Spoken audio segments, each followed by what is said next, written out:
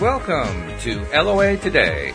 Walt Thiessen and life coach Cindie Chavez here. Today is Tuesday, October the 16th, 2018, 8 a.m. Eastern Time, your first daily dose of happy for this beautiful Tuesday. We are dealing with October weather here in the Northeast, and we've been through the usual kinds of shifts in terms of temperature and so forth. But right now we're in the middle of what is typical October temperatures, which is where you wake up and the temperatures are in the 40s, but by the middle of the day they're in the 60s. And that feels, I'm sure, quite different from what you're used to in October down in Louisiana.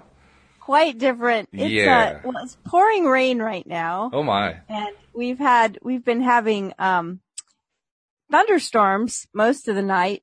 It's 71 degrees, and the high today is going to be 78.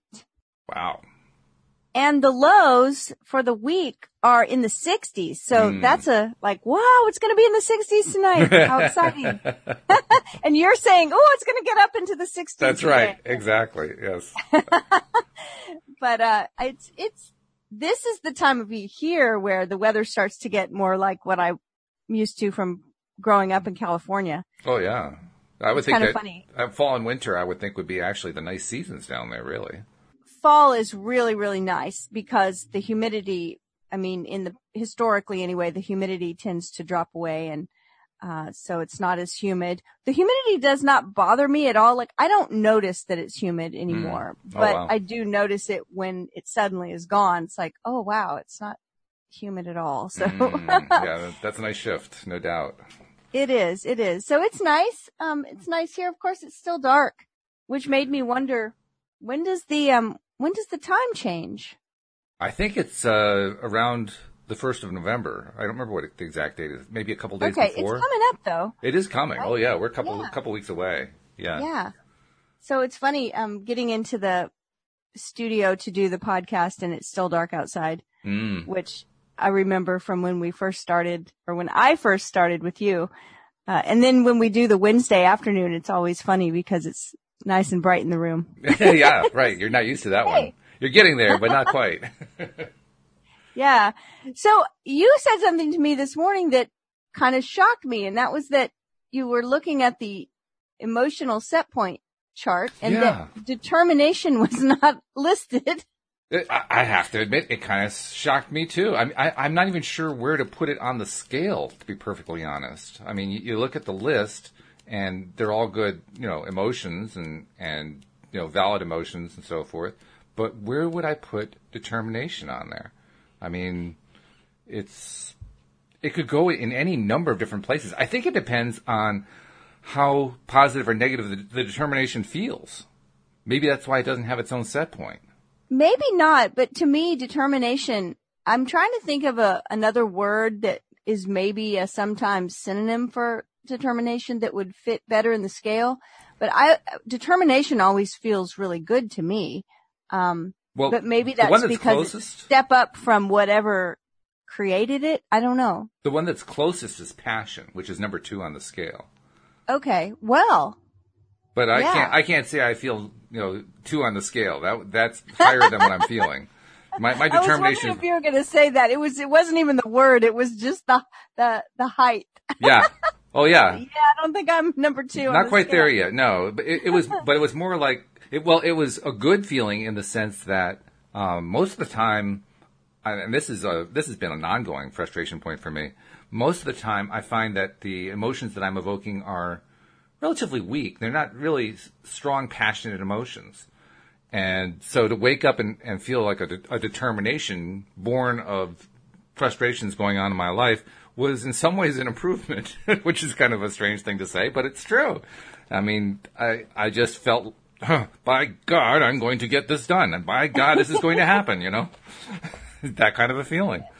Well, I think I always feel good when I have, I guess for me, determination feels like motivation or maybe even inspiration. Like, yes, I'm going to do this. I'm determined to do it. Nothing's going to stop me. Kind of that kind of sense. So I don't know. I was looking through some synonyms for determination to see if anything popped out at me as being, an emotion that may be on the scale, but I'm not really, I see courage. Mm-hmm. And I don't see anything that may be there. Certainty, I think, is there. I don't know if that's an emotion or not. I'm not sure we're looking at the same list, actually, because I don't see courage or certainty. I'm looking at the list in the Asking It Is Given book, and I don't see either one. So maybe there are different lists? I don't know. No. I'm just looking for synonyms. I wasn't I even see. looking Okay. on that list. Oh, got it. Got it. Okay. Yeah, I was just looking like what feels like when you're really determined and nothing's going to stop you. Okay. What's another word we use for that? And I didn't really find anything. Fortitude is on the list. So. I mean, courage, I think, certainly falls in that category.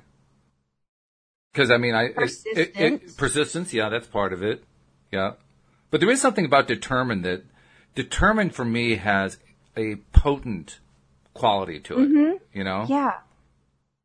And I think more often than not, for me, determined kind of starts more in the negative range and is a way of kind of pushing up into the positive range. Because after a while of feeling, I don't know, anger or worry or doubt or whatever, you get tired of being there and you just want to pop out of there. Like, I'm determined to pop out of there. Well, I think this is a great example of why contrast is so important. Mm-hmm. Like, oftentimes, there's this idea of, contrast, like contrast, like there's something wrong. Yeah. If we are feeling contrast. And yet, I just think it's one of the ways, the story about, when baby birds are ready to leave the nest, that the mother will weave thorns and prickly things in there to make it a little less comfortable for them. I didn't know that, but that's interesting. And it's like, when things get a little less comfortable for us, that's when we get determined to change things. So I think it's a good thing. I do too. I mean, it feels good to me, and that's why I said earlier before we were on the air, I was like, well, I'm not sure if determination feels good just because it's a step up from whatever created the determination. I don't know. I think it is. I think that's a very real part of it. That the determination is born usually of something lower down the scale, and literally a determination to get away from it, to just move up and feel better. And sometimes that's what it takes. Sometimes it isn't about feeling, oh, how wonderful things are. It's about, by God, I'm not going to be here anymore. Right? It's like, okay, I've had enough of this. Yeah, I'm out of here. Bye. I've had enough, and I'm determined to change it. Yeah. Or to borrow from the old movie Network from about 45 years ago, I'm mad as hell, and I'm not going to take it anymore. Right, exactly. There you go. So that's funny. Well, I'm glad that you woke up feeling determined, because I think it's a good thing. I think so too. Yes, and I am determined to make it a good thing, to actually leverage it and take advantage of the fact that I feel this determination. Nothing's going to stop me today. That can be very powerful, because you can really move a lot of stuff in one day when you do that. And if it's climbing out of the comfort zone and into the uncomfortable zone, so be it. That's where most of the change happens anyway. You don't actually get a lot of change in the comfort zone, now that I think about it. No, and usually, I say this a lot, but our comfort zone is usually not too comfortable. Isn't that interesting? I mean, it's generally our familiar zone. It's the familiar zone, right? Yeah, but it's not terribly comfortable most of the time. Not usually, no. Kind of funny we call it a comfort zone then, but it's like that. I saw a Venn diagram of like the comfort zone and then the things you want. They weren't barely touching, It's like. All right. Well, contrast has a way of getting us moving, getting us motivated, getting us determined, and maybe even moving us into the zone of inspiration. Well, I am inspired and determined to get our promos out of the way, so let me do that first. Let's do it. First promo is always, we want people to subscribe who are not yet subscribers. So if you're one of those people who are listening maybe for the first time, you haven't subscribed, please take the time to do so. It's really worth your while. You get a lot more than just conversations about determination. You get conversations about all kinds of aspects of the law of attraction. And some people might ask, how many aspects are there? Well, how many aspects are there to life? That'll give you an idea. And that's what we're doing every single day. We're talking about life, and we're talking about it from the perspective of the law of attraction, and we're doing it often with a humorous perspective and with an entertaining perspective, but it's a perspective that is designed to lift you up and to lift us up, to lift everybody up. And who doesn't need that in their lives? So please become a subscriber. Most people probably know how to do that, but in case you don't know how to do it, there are instructions on the homepage of our website at loatoday.net, and they're really simple now. I mean, I've got it down to the point, Cindie, where all they have to do is just click on an icon for their device, and it just walks them through it, which is really cool. I like that. Yay. Yeah. Easy peasy. And then the second message, of course, is if you are a subscriber, whether you are a new subscriber or an existing subscriber who's been with us for a while, or maybe one of our long-termers who've been with us for years, please help continue to put out there the messages about loatoday.net on social media, because they are making a difference. I've been repeating over and over again how much they have actually improved the numbers just over the last 3 months. And we want to get the numbers now up into the thousands. We want to be reaching a large audience so that we're helping to influence a large number of people to have a good day, to have a happy day, to be in that high vibrational place where we do our best attracting. Because I just keep imagining, Cindie, what happens when we get up into the thousands, tens of thousands, hundreds of thousands of people who are all being helped to get into a better feeling place and attract what they really want. I mean, that to me, that's like a seismic shift going on the earth, and that's where I want to get us to. So yeah, the world gets better. That's what happens. Exactly. The world gets a lot better. Yeah. Right. Stuff that was bugging us, issues that were bugging us, personal relationships that were giving us a hard time, all the stuff that we're constantly complaining about and wondering why we can't attract that, all that starts to shift because we're feeling better. I mean, that I don't know how you even measure that, but oh my God, it's got to be a huge seismic scale shift. Yeah. Well, it's happening. It's happening. So please help us continue to do it. And by the way, it's a great way to leverage the law of attraction, because when you put the message out there, you're letting the universe take over and say, okay, got the message. I will deliver it to the right people who need it most at this particular time, which is a great thing. That is. And that's interesting. That the whole idea of whatever you listen to, whatever you read, it's kind of, we joke about, you are what you eat, but it really is true, right? And in the same way, you've heard people talk about like computers, garbage in, garbage out. Mm-hmm. Oh yeah. Or whatever we take in, that's what we become. So I remember one of my earliest mentors, Bruce Schneider, saying, look, if you want to participate in life, in a certain level, like you're talking about the energy scale, he was talking about, or the emotional scale, he was talking about energy level, which is correlated to that, and said, read books, hang out with people, listen to podcasts, watch movies, that are on that level, that are talking about those things, because that's what you become. It's like reading books about success or whatever, like our book, the book with the law of attraction success stories in it. Right, exactly. Which, I mean, when we feed ourselves with that, then that's what's going on in our mind and in our thought processes. Have you ever done it? Do you have any, well, you're a musician, right? So when you were learning how to play an instrument and you were practicing a lot, did you start having like dreams about playing an instrument or? Oh yeah, I think so. Yeah. It wasn't so much dreams about playing an instrument generally. It was more about dreams about specifically this particular little piece I was trying to learn as my next step in becoming a better musician. And I would imagine myself playing that piece. Right. I was thinking about anything that I've done that had any kind of repetitious pattern to it. Mm-hmm. Like I do a lot of, sometimes in the winter more than in the summer, but I knit and I crochet. So if I'm knitting a lot, I will just be having dreams about knit, just like that one little stitch going over and over and over. Sometimes I'm like, okay, this is telling me I'm doing this too much because I just can't stop thinking about it. But with law of attraction and things like this, I think it's really important. We start recognizing that we're automatically thinking about it or automatically using the tools that we've learned. They start to become the default. So that's why I think it's important to feed ourselves as much as we can these types of ways of information. And podcasts are one of them. Our podcast is one of them. So. One of our podcasts is a very important one, I would say. And I got to ask you a question, though. When you were doing that knitting in your dreams, were you nitpicking? Probably. No, the nitpicking came later when I was like, oh my goodness, like I have to stop. But I've done it with all kinds of things. Anything that has like a repetitious pattern to it. Any kind of artwork, music, playing scales, on a musical instrument. Anything that you're doing like over and over, it'll start showing up in my dreams. I always think that's funny because, well, actually it has a lot to do with what we're going to talk about on the podcast today. Okay, well then we should probably get to that then.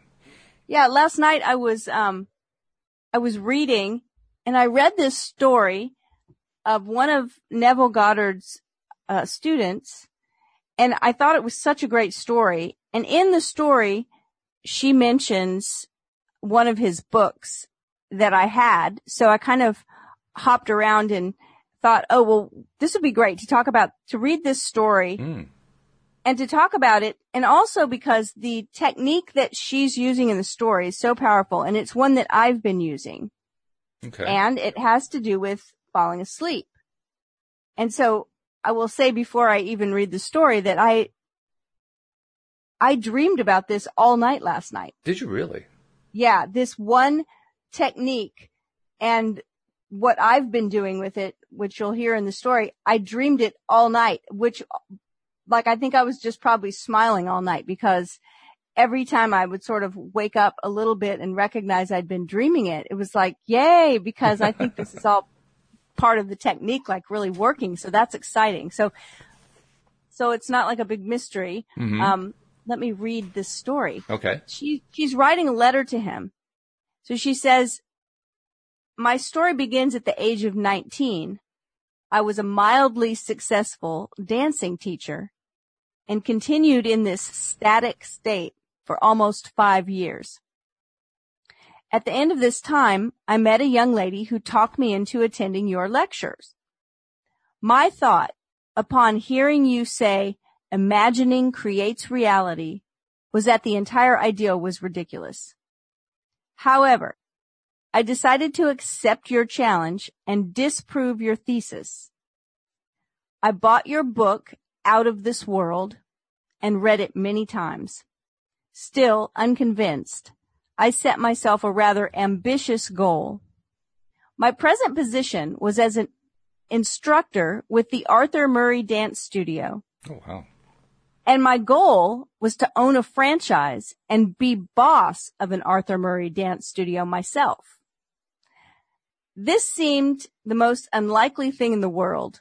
Now, I will break in to say I think this book was written in 1949, if I'm correct, sometime in the late 40s or early 50s. She says, this seemed like the most unlikely thing in the world as franchises were extremely difficult to secure. But on top of this fact, I was completely without the necessary funds to begin such an operation.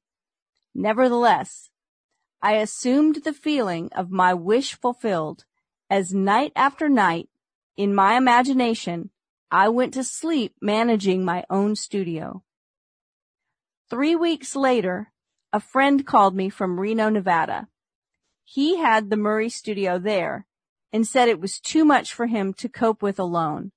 He offered me a partnership, and I was delighted, so delighted, in fact, that I hastened to Reno on borrowed money and promptly forgot all about you and your story of imagination. My partner and I worked hard and were very successful. But after a year, I was still not satisfied. I wanted more. I began thinking of ways and means to get another studio. All my efforts failed. One night, as I retired, I was restless and decided to read. As I looked through my collection of books, I noticed your slender volume, Out of This World. I thought of the silly nonsense I had gone through 1 year ago before getting my own studio. Getting my own studio? The words in my mind electrified me. I reread the book that night, and later, in my imagination, I heard my superior praise the good job we had done in Reno and suggest we acquired a second studio as he had a second location ready for us if we desired to expand. I reenacted this imaginal scene nightly without fail. 3 weeks from the first night of my imaginal drama, it materialized, almost word for word. Wow. My partner accepted the new studio in Bakersfield, and I had the Reno studio alone. Now I was convinced of the truth of your teaching, and never again will I forget it. Now, I wanted to share this wonderful knowledge of imaginal power with my staff. I tried to tell them of the marvels they could accomplish, but I was unable to reach many, although one fantastic incident resulted from my efforts to tell this story. A young teacher told me he believed my story, but he said that it would have probably happened anyway in time. He insisted the entire theory was nonsense, but stated that if I could tell him something of an incredible nature that would actually happen and which he could witness, then he would believe. I accepted his challenge and conceived a truly fantastic test. The Reno studio is the most insignificant in the entire Murray system because of the small population count in the city itself. There are over 300 Murray studios in the country with much larger populations, therefore providing a greater possibility to draw from. So my test was this. I told the teacher that within the next 3 months, at the time of a national dance convention, the little Reno studio would be the foremost topic of conversation at that convention. And he calmly stated that this was quite impossible. That night when I retired, I felt myself standing before a tremendous audience. I was speaking on creative imagining and felt the nervousness of being before such a vast audience, but I also felt the wonderful sensation of audience acceptance. I heard the roar of applause, and as I left the stage, I saw Mr. Murray himself come forward and shake my hand. I reenacted this entire drama night after night. It began to take on the tones of reality, and I knew I had done it again. My imaginal drama materialized down to the last detail. God, wow. My little Reno studio was the talk of the convention, and I did appear on that stage just as I had done in my imagination. But even after this unbelievable but actual happening, the young teacher who threw me the challenge remained unconvinced. He said it had all happened too naturally, and he was sure it would have happened anyway. Oh, wow. I did not mind his attitude because his challenge had given me another opportunity to prove, at least to myself, that imagining does create reality. From that time on, I continued with my ambition to own the largest Arthur Murray dance studio in the world. Night after night, in my imagination, I heard myself accepting a studio franchise for a great city. Within 3 weeks, Mr. Murray called me and offered a studio in a city of 1.5 million people, and it's now my goal to make my studio the greatest and biggest in the entire system. And of course, I know it will be done through my imagination. Wow. Wow. Great story. Really great Isn't story. it a great story? Yeah. Yeah. Yeah. I read it last night and then I had to read it. I said, put your book down for a second. Let me read this to you. Because I thought it was so great. And so the idea, and we've talked about this idea before, falling asleep, imagining a certain thing that would happen once your goal has come to pass. Well, that was the part that stopped me, in a sense, right there. And by stopped, I mean literally stopped me, because I know I at least have in my mind this mental block that says, I can try to imagine something going to sleep, but I can't ensure I'm going to dream it. Actually, most of the time, I don't even remember anything that I dream. But well, here's the thing: how do you do that? That's the part I'm wondering. I don't think the dream part. I mean, I think that's just what happened with me. I don't think that's necessary. I think the most important part is that you're imagining whatever it is you're imagining as you're falling asleep. So Okay. You're focused on it when you fall asleep. And whether you dream about it or not, that's not up to you. And that might not happen. And I don't think it matters. But what I do know, and this is what you heard she mentioned in here, the book Out of This World. So I thought that we need to read that one, for the podcast. But what it talks about and what she was doing here is just a small, she says drama. I reenacted this entire drama. For instance, when she wanted to have her little studio be the talk of the convention, she imagined herself giving a talk before an audience and hearing the audience applaud and then shaking Mr. Murray's hand. So it was actually just a small snippet. Like in a story, it's one paragraph. And I know that's one of the things that Neville talks about is create a scene that would naturally follow you getting this thing you want. So he talks about maybe in the book we read before where he's like, don't imagine yourself, getting someone handing you a check. Imagine what you would be doing after you had that money. But oftentimes he talks about very small things, like in the Out of This World book, I think he talks about if it would naturally be, if walking up a certain set of stairs would naturally be what followed this thing you wanted, then walk up the stairs in your imagination over and over. And it's a really interesting idea. He talks about not getting too convoluted. In other words, not creating too big of a drama, too big of a scene. Yeah. Because if you do, there's too many areas you could wander off into and your focus will go somewhere else. Well, plus it's also harder to create the bigger scene. Because if you're trying to create a big scene, you're trying to fill in thousands and thousands of details. And if you're anybody like me who has trouble imagining anything, that's a huge project. But a small scene, you can imagine that a lot easier. That's why I love that he gives the example is that if whatever it is that you want, and he says if it would be a natural thing for you to walk up a certain set of stairs after you got that thing you want. And, made me think, okay, maybe someone wants, a promotion at work. And they know that to get that, they would be called into a certain office and there's a hallway. Then that's what they're seeing. They're seeing themselves walk to their new job or whatever, but it's a small thing that you can repeat over and over with feeling and with focus. So I was thinking about hers.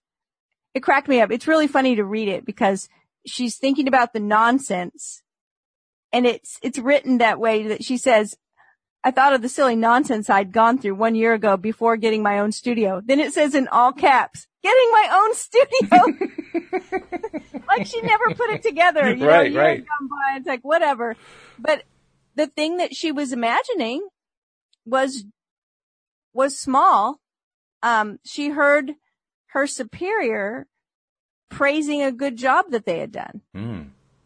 And suggesting that they should have a second studio and saying that there's a location already for you. Wow. I mean, that's a pretty small little snippet. But it's a pretty powerful little snippet.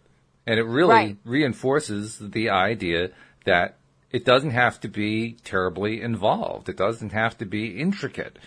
It can just be, like you say, small and simple. But the small and simple can be really powerful. Yeah. So I realized that I have a list of things and that I had been imagining like all of them and they're sort of not even connected. So I was kind of going through the list as I was falling asleep. And after I read this, I thought, I need to focus on one thing.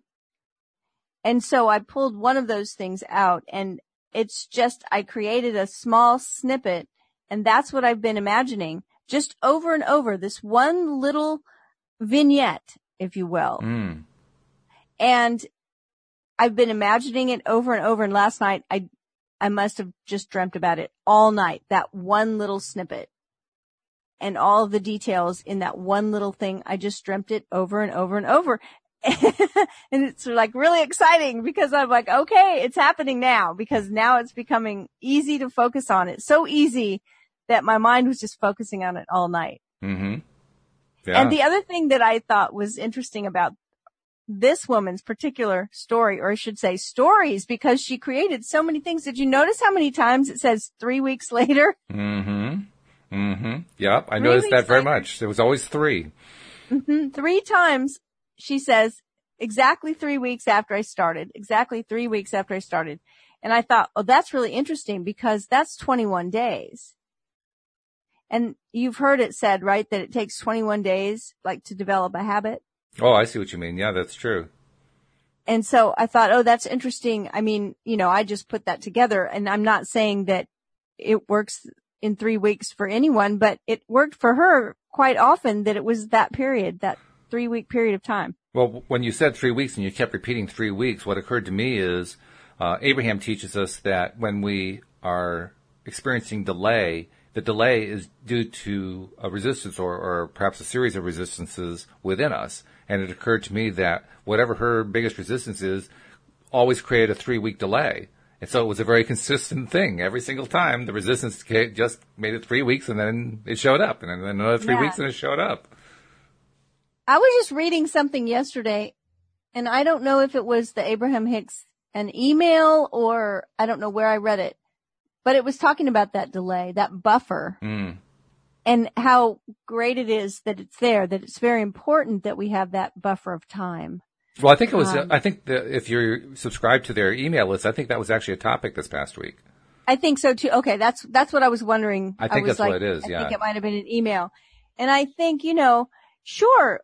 Okay. I'm good with that. I'm good with the buffer protecting me from ridiculous manifestations, and from things happening too quickly, and from things happening that maybe aren't the perfect example of what should be happening or whatever. I'm good with that. So I just don't want the buffer to be so long that I'm suffering, right? Mm-hmm. Oh yeah. Oh, I found it. I found the email. Oh, good. What does it say? From October 11th. It says, the buffer of time gives you the opportunity to get it right before it manifests, to take pleasure from the vision and from the molding it into place. Can you imagine if everything was manifesting instantly? You would manifest this, and then you would manifest it away, and then you'd manifest that, and then it would be a difficult thing if you were instantly manifesting every whim or every misaligned thought. It's so much better that you have this buffer of time where you can feel it into perfection before it manifests into your experience. Oh, wow. Okay, so at the very beginning of that, when you were reading about getting it right, right? And then you read a sentence that talked about enjoying the pleasure of... To take the pleasure from the vision and from the molding of it into place.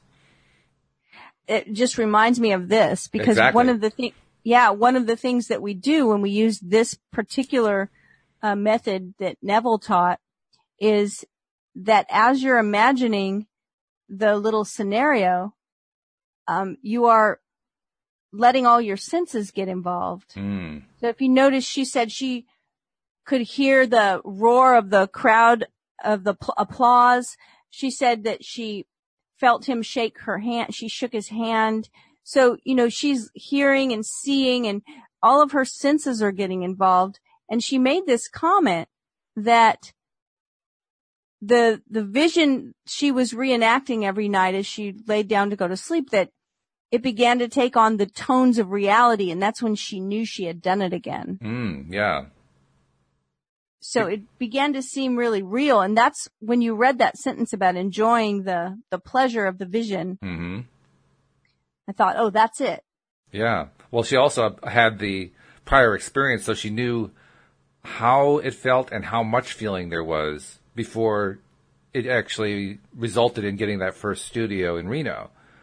And I think that's what she was referring to. She knew that she had been through that before, and she recognized she had created the same amount of her vignette again, and recognized that she had done enough in that sense. Yeah. I mean, at the very beginning, the very first one that she said, she says, I was completely without the necessary funds to begin such an operation. Nevertheless, I assumed the feeling of my wish fulfilled as night after night, in my imagination, I went to sleep managing my own studio. And then 3 weeks later, she got the call. Good phrase in there, too, about how she didn't have the funds for it. She didn't have the money to pull it off, and it came off anyway. Yeah. Yes. And that's the part that I was talking about. Instead of imagining that, that someone was giving her money, or that she had earned money, or that whatever. Because that's not what happened. Yeah, she didn't imagine that. And that's what happens a lot of times is we start to imagine the how. Instead of just assuming the feeling of our wish fulfilled.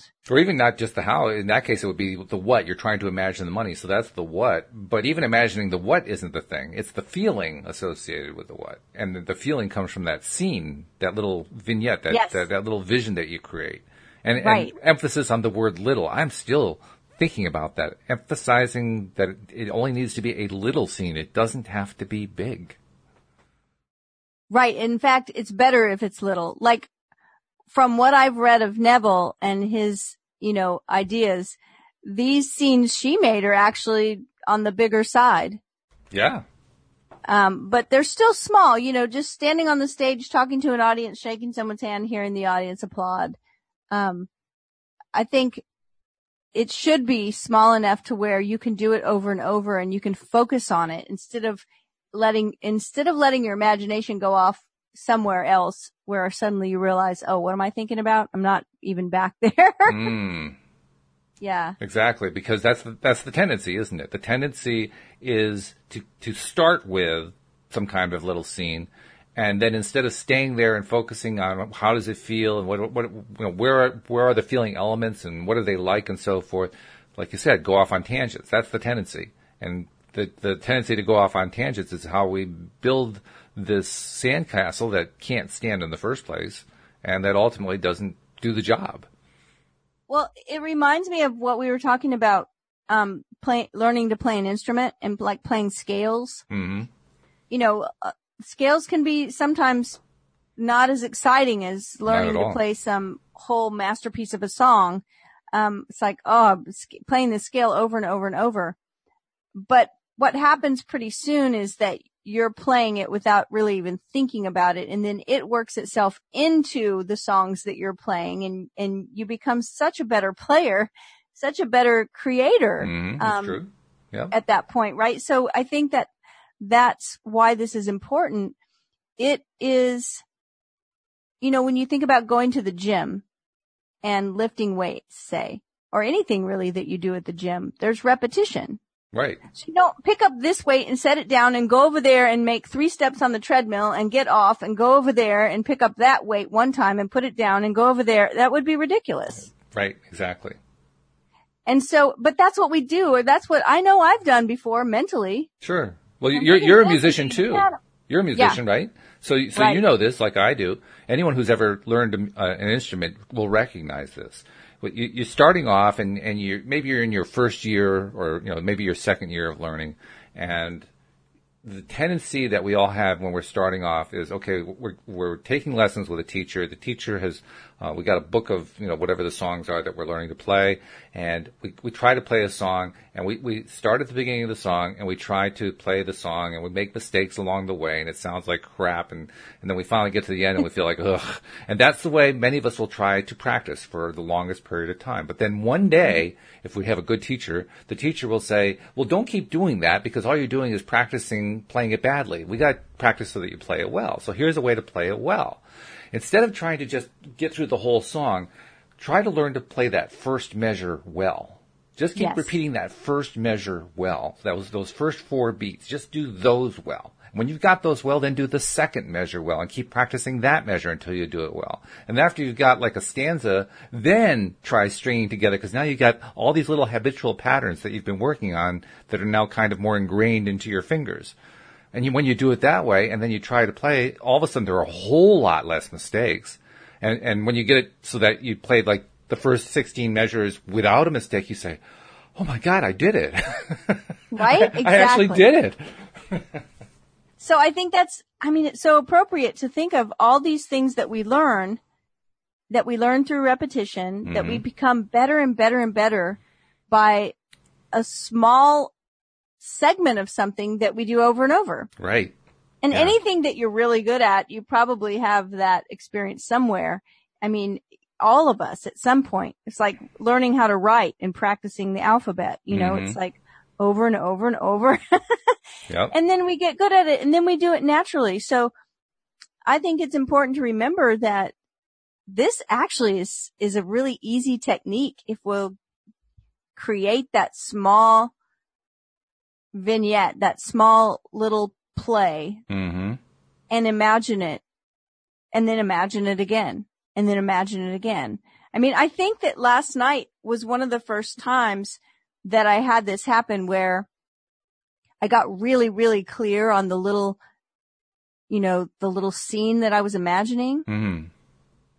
And when I got to the end of it, and it had just a little bit of dialogue, you know, I imagined someone saying something to me and me answering them. I played it again. Mm-hmm. And then again. I just kept going and I fell asleep. Yeah. And then at least 3 or 4 times I woke up just a little bit in the night and realized that I had just kept playing it I was dreaming it. Right, right. So she made reference to the Goddard book Out of This World. Do we have time to go through that? Because I want to know what it was that was inspiring her. I think we have time to start it. We won't finish it today. It's not that short. Okay. But in the book Out of This World, I will say this, and we can do this however way you would like to. The first chapter is about thinking fourth dimensionally. Fourth dimensionally, okay. And it gets, I don't know, we may have to really mince it up and talk about it as we work through it. The second chapter is a chapter that's called, Assumptions Become Facts. That chapter is a really good chapter, but I think it would be a disservice to just jump to chapter 2 without hitting chapter 1. So. Yeah, no, let's do it in order, and we'll work through as far as we can today, and then just pick it up tomorrow morning. That's all. Perfect. Okay. So chapter 1 of Neville Goddard's Out of This World, thinking fourth dimensionally. He starts with a scripture. That's his way. And now I've told you before it come to pass that when it comes to pass, you might believe it. Okay. So he's talking about, knowing things are going to happen. He says, many persons, myself included, have observed events before they occurred. That is, before they occurred in this world of 3 dimensions. Since man can observe an event before it occurs in the 3 dimensions of space, life on Earth must proceed according to plan. And this plan must exist elsewhere in another dimension and be slowly moving through our space. Okay. If the occurring events were not in this world when they were observed, then, to be perfectly logical, they must have been out of this world. Okay. And whatever is there to be seen before it occurs here must be, in quotes, predetermined from the point of view of man awake in a 3-dimensional world.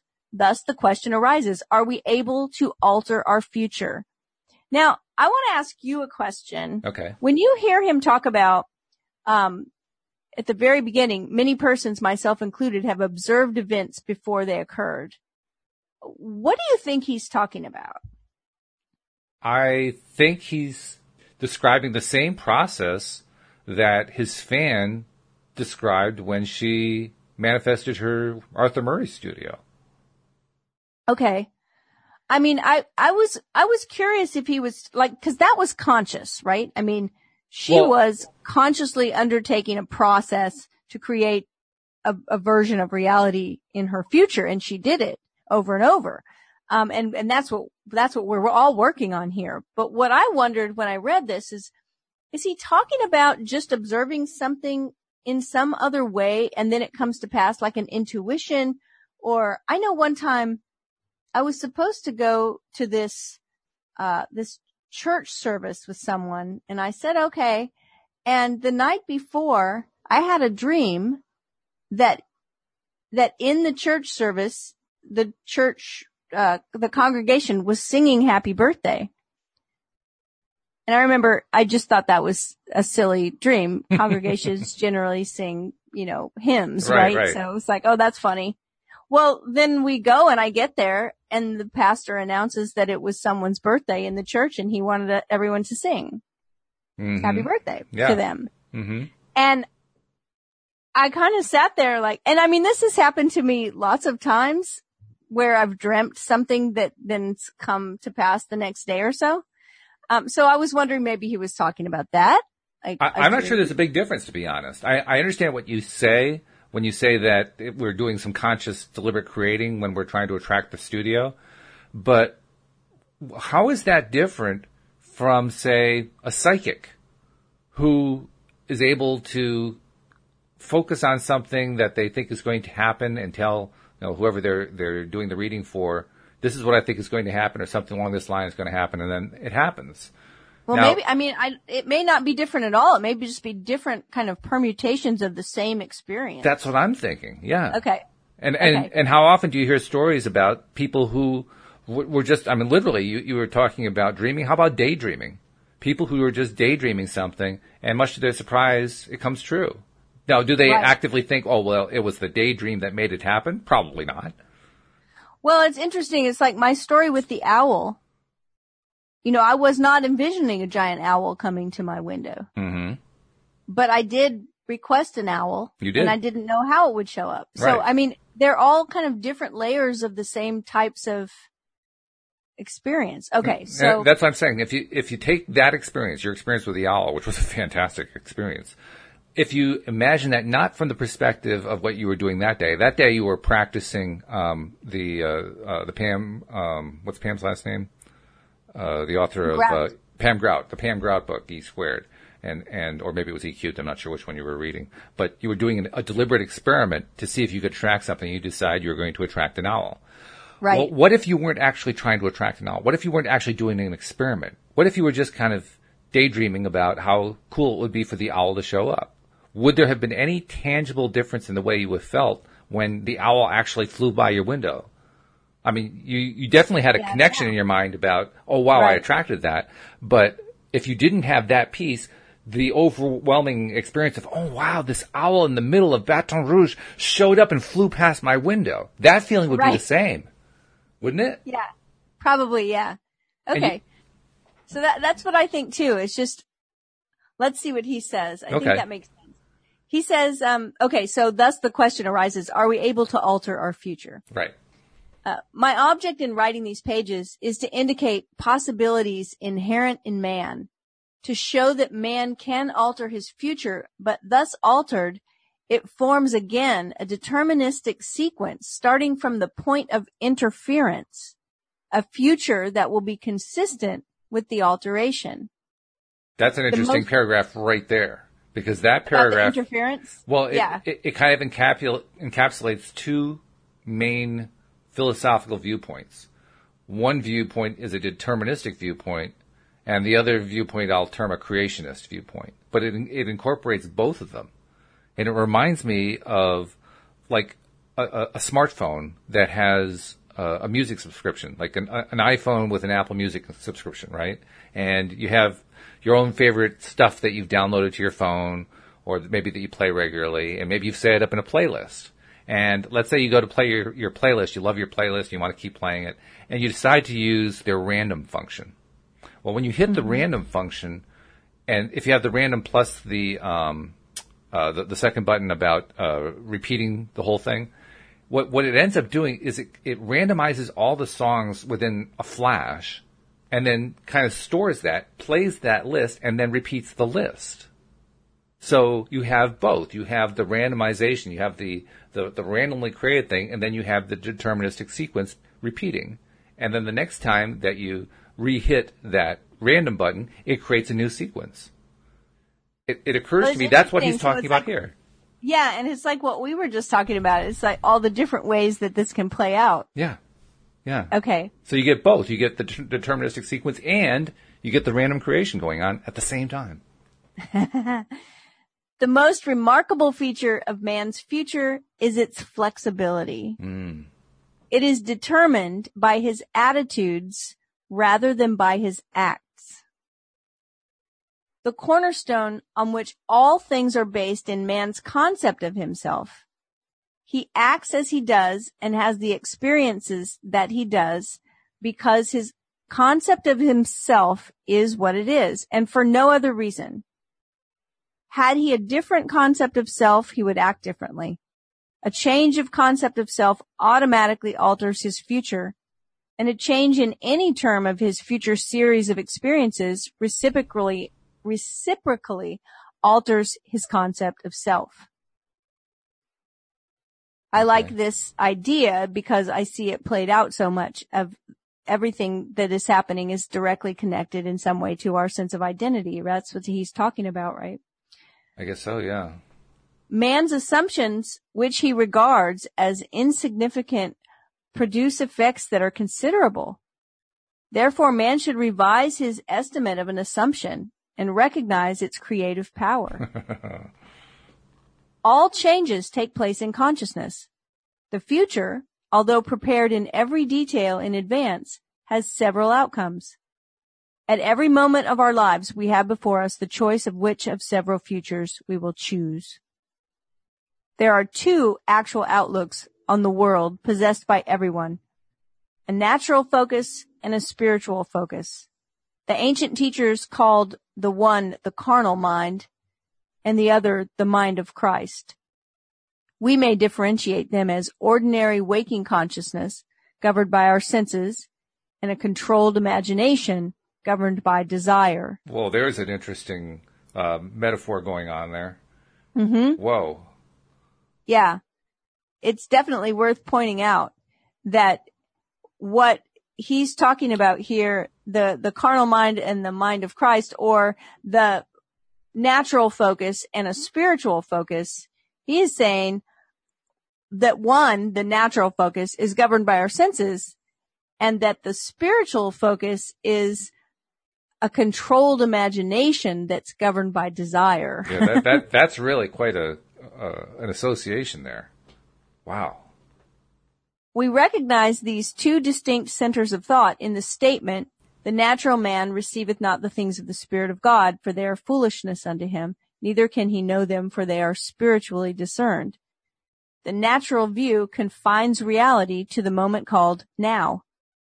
To the natural view, the past and future are purely imaginary. The spiritual view, on the other hand, sees the contents of time. It sees events as distinct and separated as objects in space. The past and future are present whole to the spiritual view.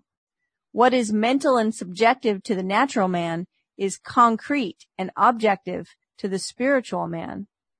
The habit of seeing only that which our senses permit renders us totally blind to what we otherwise could see. To cultivate the faculty of seeing the invisible, we should often deliberately disentangle our minds from the evidence of the senses and focus our attention on an invisible state, mentally feeling it and sensing it until it has all the distinctness of reality. Now, that right there is what we've been talking about in the method before sleep. Yeah, that's imagining. Yeah, exactly. I love this paragraph. To cultivate the faculty of seeing the invisible, we should often deliberately disentangle our minds from the evidence of the senses and focus our attention on an invisible state, mentally feeling it and sensing it until it has all the distinctness of reality. That's what the woman writing him said. Oh, when it started to take on the tone of reality, I knew I had done it again. Exactly, yes. Earnest, concentrated thought, focused in a particular direction, shuts out other sensations and causes them to disappear. We have but to concentrate on the state desired in order to see it. The habit of withdrawing attention from the region of sensation and concentrating it on the invisible develops our spiritual outlook and enables us to penetrate beyond the world of sense and to see that which is invisible. For the invisible things of him from the creation of the world are clearly seen. This vision is completely independent of the natural faculties. Open it and quicken it. Without it, these instructions are useless. The things of the Spirit are spiritually discerned. A little practice will convince us that we, by controlling our imagination, reshape our future in harmony with our desire. Desire is the mainspring of action. We could not move a single finger unless we had a desire to move it. No matter what we do, we follow the desire, which at the moment dominates our minds. When we break a habit, our desire to break it is greater than our desire to continue in the habit. The desires which impel us to action are those that hold our attention. A desire is but an awareness of something we lack or need to make our life more enjoyable. Desires always have some personal gain in view. The greater the anticipated gain, the more intense is the desire. There is no absolutely unselfish desire. Yes. Where there is nothing to gain, there's no desire, and consequently no action. The spiritual man speaks to the natural man through the language of desire. The key to progress in life and to the fulfillment of dreams lies in ready obedience to its voice. Unhesitating obedience to its voice is an immediate assumption of the wish fulfilled. To desire a state is to have it. As Pascal has said, you would not have sought me had you not already found me. Man, by assuming the feeling of his wish fulfilled, and then living and acting on this conviction, alters the future in harmony with his assumption. Assumptions awaken what they affirm. As soon as man assumes the feeling of his wish fulfilled, his four-dimensional self finds ways for the attainment of this end, discovers methods for its realization. I know of no clearer definition of the means by which we realize our desires than to experience in imagination what we would experience in the flesh were we to achieve our goal. This experience of the end wills the means. With its larger outlook, the four-dimensional self then constructs the means necessary to realize the accepted end. This chapter, like so many Neville Goddard chapters, it has a quality to the language that tends to create boggles to the mind. And I understand more and more as we've been reading his stuff that those boggles happen because very often the peculiar way that he uses words. And so like earlier on in this section, we were talking about seeing something that was invisible. And I know he thinks of it deliberately that way for a purpose, but it boggles the mind because if it's invisible, then you don't see it. That's the point. It's not visible. That's why it is invisible. So why would you see it? And so you have to understand, oh no, he's not actually talking about seeing it right now without doing anything. It just kind of appears to you. He's talking about deliberately creating it in your mind. And so you have to kind of get a feel for how he expresses all this stuff every time that he expresses it. And it's a little difficult at times, but I find myself getting better at it as we've been reading more and more of it. Well, it's interesting because like the next sentence, he says the undisciplined mind finds it difficult to assume a state which is denied by the senses. Mm-hmm. He also finds it difficult to understand what Neville's saying sometimes. So it's all the things that are going on in the imagination. Mm-hmm. The more practice we have, the easier it is to imagine not just a story, but for all the senses to be involved. That our actual senses, not the imaginal ones, are denying. Right? Because the actual senses are saying, well, we don't see that. We're not hearing that.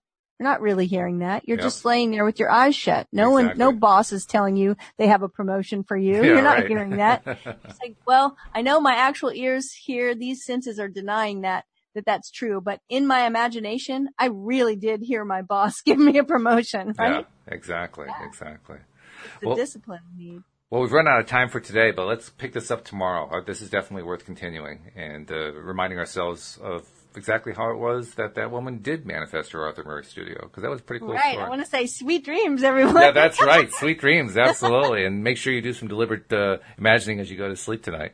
It's been a pleasure, Cindie. I look forward to talking to you tomorrow about it.